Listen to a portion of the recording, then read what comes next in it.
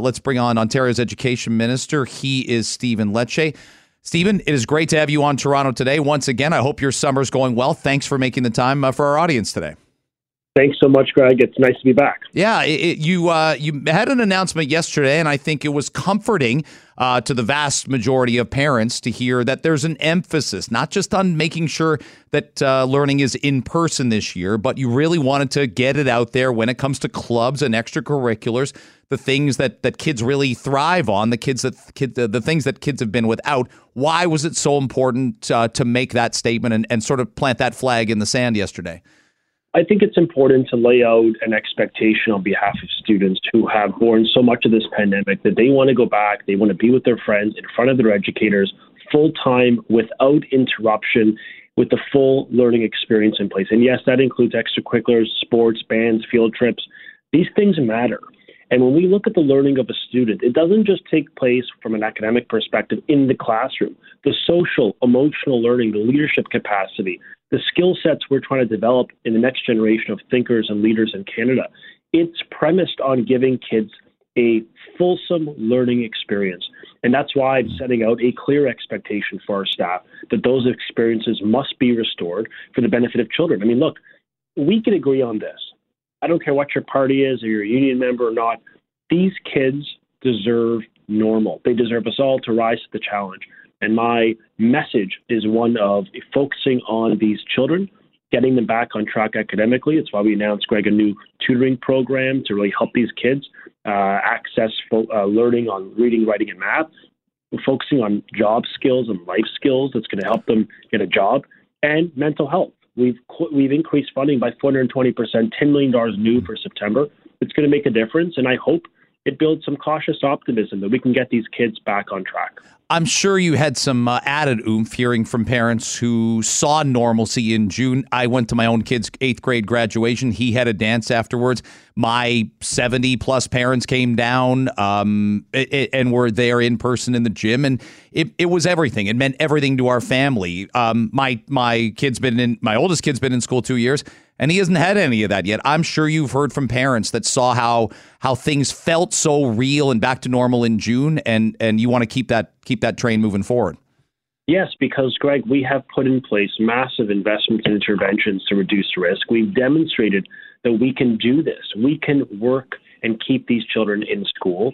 And by doing so, when we look at what are the outcomes we hope to achieve, it's to get students back academically, get them back on track when it comes to skills of reading, writing, and math, which we know have taken a hit. If we do that, expand tutoring, increase mental health, re-emphasize a curriculum that's focused on life and job skills, if we really make those investments, which we are doing, I do believe we're going to see a lot of happy kids who are just, pleased to be back. I was at a school yesterday in Ajax, a publicly funded school, and I met a bunch of kids, part of a summer program that the province is part of the largest summer learning program in our history, part of that learning recovery funding.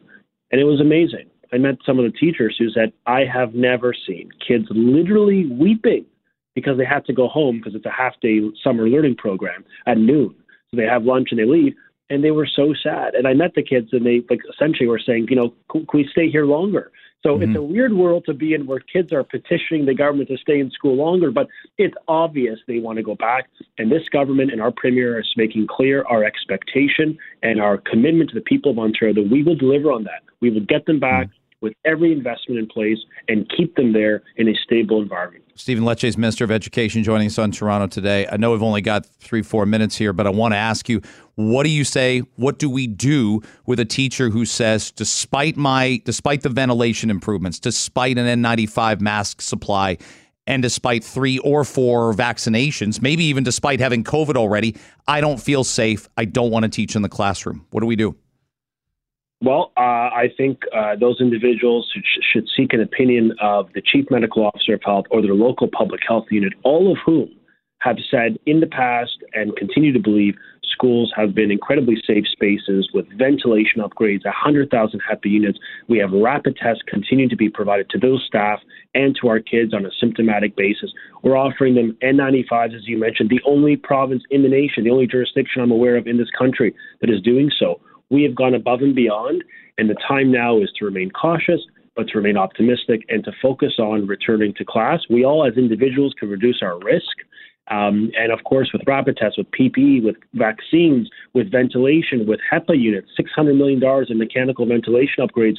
I think at this point we need to look forward and focus on doing our jobs of serving children, inspiring them, keeping them safe, and really keep them focused on their academic journey. And I know we can do so, and we'll continue, by the way, working closely with Dr. Moore, working closely with the pediatric hospitals, so we keep the kids as safe as possible. But look, our focus is on getting them back into in-person learning. And with a $600 million increase in investment for September, I'm very confident that the schools will be positive, safe learning environments that will be normal for these kids to return to. I'm all for the looking forward, and that's encouraging, and I have been for some time. I'd ask you if you were able to look in the rearview mirror and say, was there a time when we closed schools and we should not have? Did we close them all at the right times? Was there a time? Was it January? I mean, did we overreact at all with a school closure period of time in your lens of looking back and saying, hey, listen, nobody's got everything right through all of this? Was there a time we did that? You know, I think what we did in the past is we leaned on to medical advice to guide us. We wanted to be risk averse. We didn't want to take any chances. We didn't know then what we know now. What we know is that it's safe for kids to be in school. We know that there's minimal risk. We know that the vaccines, with the PPE, and of course with rapid testing for symptomatic purposes, we reduce risk demonstrably and we get kids back. And when we look at the cost benefit of keeping them out versus being into the mental and physical health of children, it is overwhelming now with the evidence we know that it's inexcusable for kids to be out of school. And it is our strong position. The first pillar of our plan to catch up is about getting these kids back, creating stability and normalcy, with some elements of safety, of course. That's absolutely required and necessary, but as normal as possible. And that's why we insist upon it with the tutoring, with the mental health, and of course with the extracurricular component. I think it could be a great positive year for these kids. It won't be perfect, but it'll be as near normal as we can do it while we're still contending with waves of this pandemic. And I think a lot of parents just are really excited by the prospect of kids participating in the sports, the clubs, and academic and in their classrooms. I think they really look forward to see their kids return with that smile on their face. I know you and I both only have about 45 seconds here. Can you update our audience on contract negotiations with the teachers' unions? Are there some unions you're more ahead of in terms of putting pen to paper than others? Yeah, I mean, we want to get a deal, full stop, that's fair for the workers and good for kids, that keeps them in school.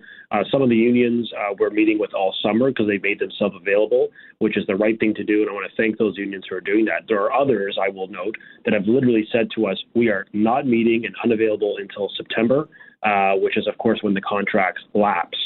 So my message to everyone is we got to work through the summer to get these deals and provide stability for kids.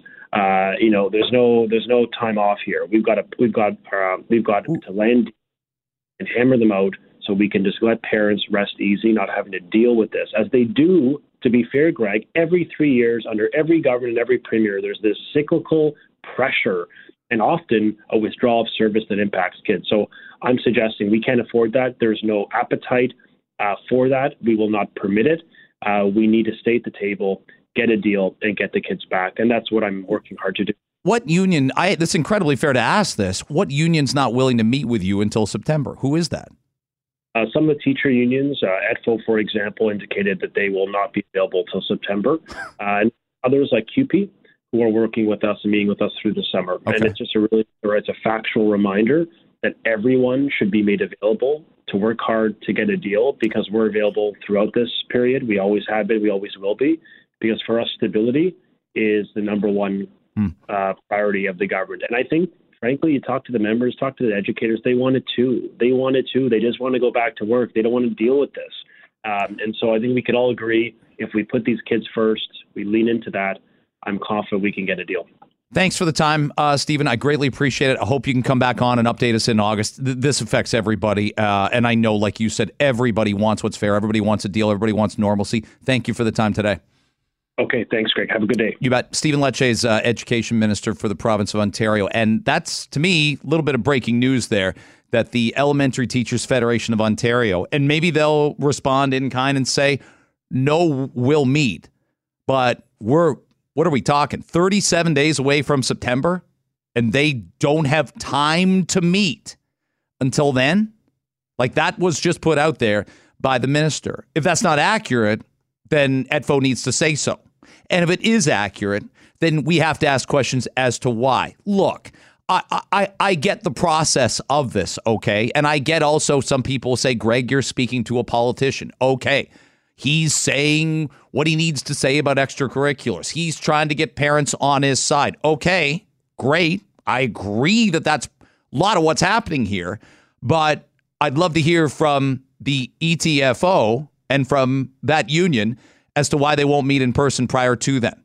So if you truly believe in the value of getting a deal done, if you are there, part and parcel, for our kids, and you believe also, look, the extracurriculars, some teachers are more into them than others. Some teachers will, coach everything, go on every field trip, be here, be there, and some won't. Some of that's ability, some of that's age, some of that's are the teachers. Some of the older teachers were some of the more active teachers that we had. And some of the ones that had young kids when I went to high school, they just couldn't handle the after school stuff every single day. They couldn't coach football. They couldn't coach, they couldn't run the school play, all that stuff.